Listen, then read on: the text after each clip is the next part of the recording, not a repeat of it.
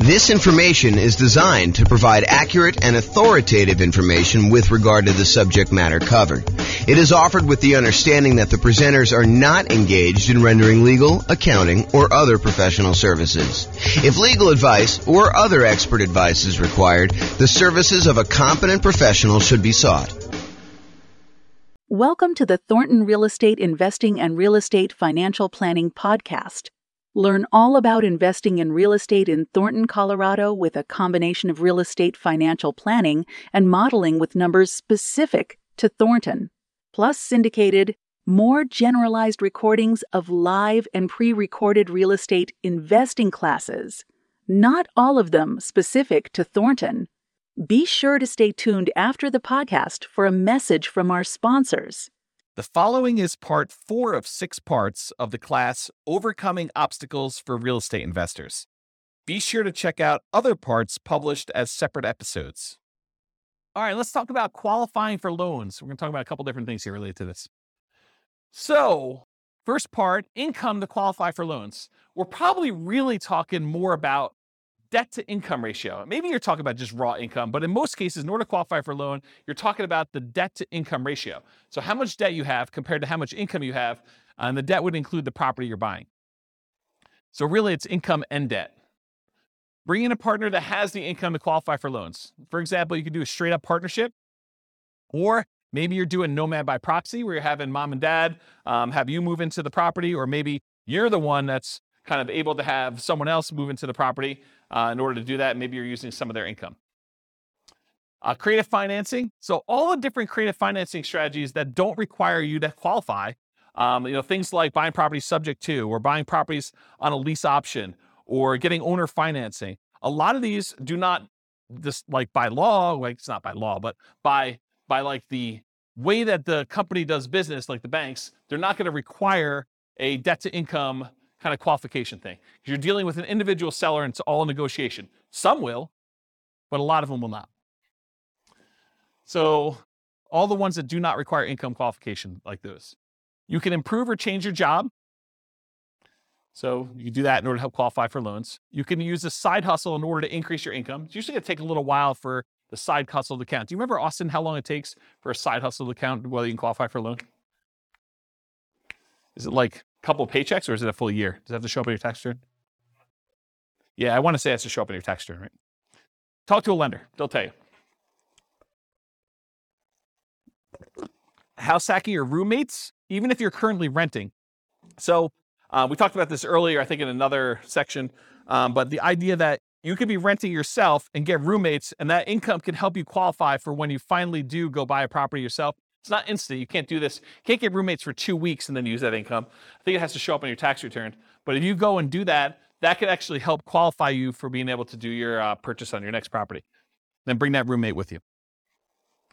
Change how you're renting existing properties. So if you were getting regular rent on a property, maybe in order to qualify for your next property, you have to convert the ones to short-term rentals, have them done for a year or so.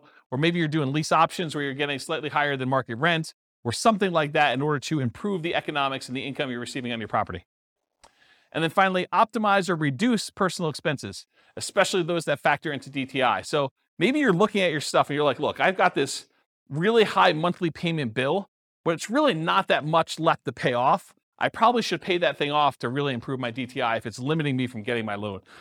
And a good lender will be able to go look at all that stuff and help you decide, hey, look, if you've got $2,000, maybe you should pay off this one thing and get rid of that $80 a month payment you got, or something like that. And then things like taxes too. If you go ahead and optimize your taxes, if you're constantly trying to make sure that your property taxes are minimized and your other income tax and stuff like that, that could actually help you qualify in some ways. Any questions on income to qualify for loans? Yeah.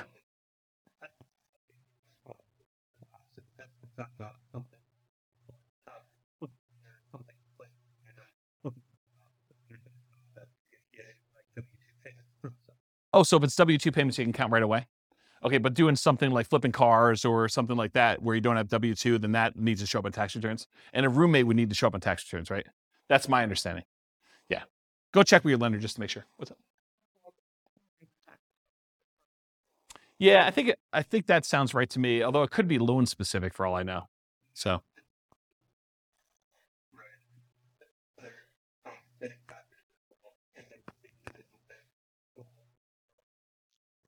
So what was set off, Mike, is there could be bank overlays and there could be, what do you call it, compensating factors? Yeah. So go talk to a lender if you're going to do that situation. Make sure you know exactly before you go get roommates when you're not going to be able to use that money for a couple of years. Go talk to your lender and find out all that stuff ahead of time.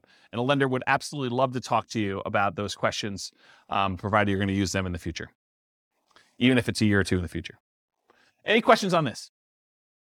Cool. Credit score to qualify for loans. So obviously, actively improve your credit, right? Make sure you pay your bills on time. Work on things that you have credit blemishes for. Go fix all that stuff. We did a whole class. I probably need to get Jason to come back and do another class on improving your credit score. Anyone happen to see Jason's class on improving credit? You guys were around for that? Was that pretty cool? Yeah, so Jason did this. Maybe I'll even publish the class that we had on there to the new podcast. But Jason did this like ridiculously crazy deep dive into how to improve your credit, which was, I mean, I had low expectations going in, not because it was Jason, but just because it was like credit and like, I'm like, what can you do? But he had some really crazy, interesting stuff in there, which I was very surprised to hear about. So maybe I'll go publish that one. But actively improve your credit. Bring in a partner that has credit to qualify for loans. So if you don't have the credit score, bring in a partner, or maybe you do Nomad by proxy where mom or dad or grandma and grandpa actually help you buy the property. You move in, you live there for the year. They only have to put 5% down, or maybe you only have to put 5% down, and you overcome the credit score issue by doing that. Creative financing and other real estate strategies that do not require income qualification. In other words, credit score. So if you're doing wholesaling or wholetailing, or you're doing real estate brokerage, all those I kind of put in the same bucket. They're kind of like making immediate income by helping people find a property to buy. It's kind of the way I describe it.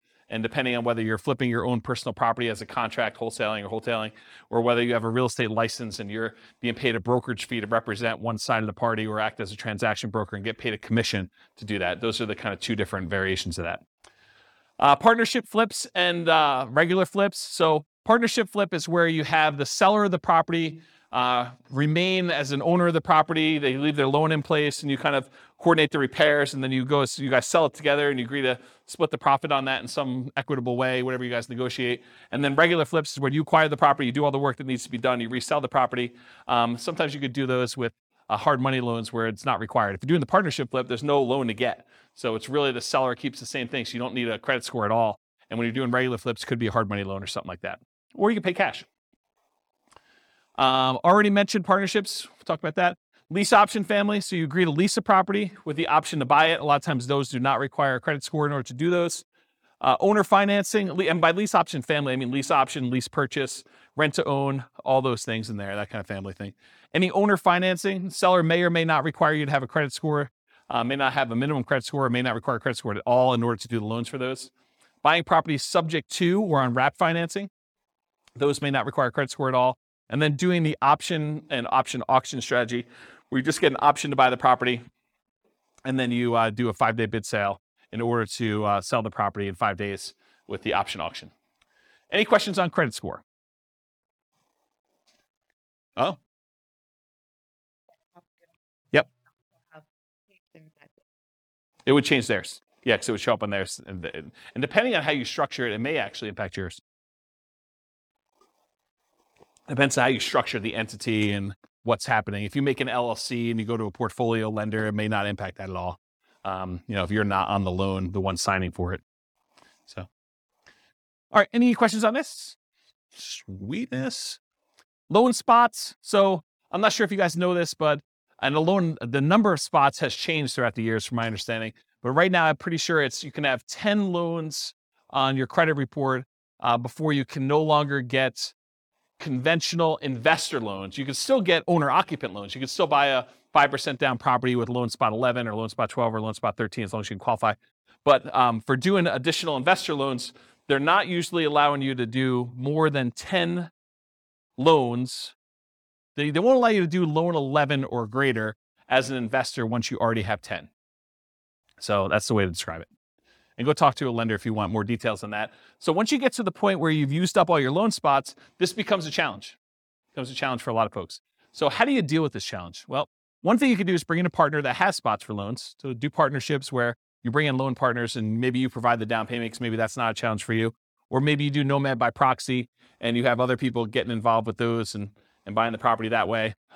You could get portfolio loans. So this is the solution I think a lot of investors go to. They'll go to a a local bank that does portfolio loans, that they're not doing conventional financing. They're keeping the loans on their books, and they will allow you to do loans. Typically, the problem with those is most of the portfolio lenders that I know are not doing 30-year fixed rate financing. They're doing a 30-year term, but a lot of the loans are variable. And it could be, they're fixed for 5 years and then they become variable.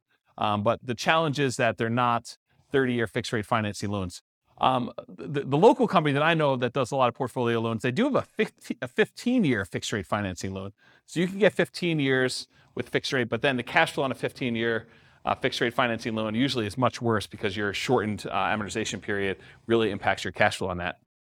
So just something to consider if you're doing those portfolio loans. That's why the 10 loan spots for these loans is so important to be able to get 30-year fixed rate financing. It's kind of an important thing. Get creative financing. So you can do all the stuff we talked about in the creative financing class, subject to lease option, lease purchase, owner financing, all those that don't require any type of income loan qualification and don't use loan spots. You could change the strategy to one that does not require loans at all. For example, buy with a lease option. You're not getting a loan. You're leasing the property, and then you have an option to buy it. Or buy free clear properties. Save up all the money you have in order to buy the property free and clear. Or do subleases. You lease a property, and you have the ability to sublease it.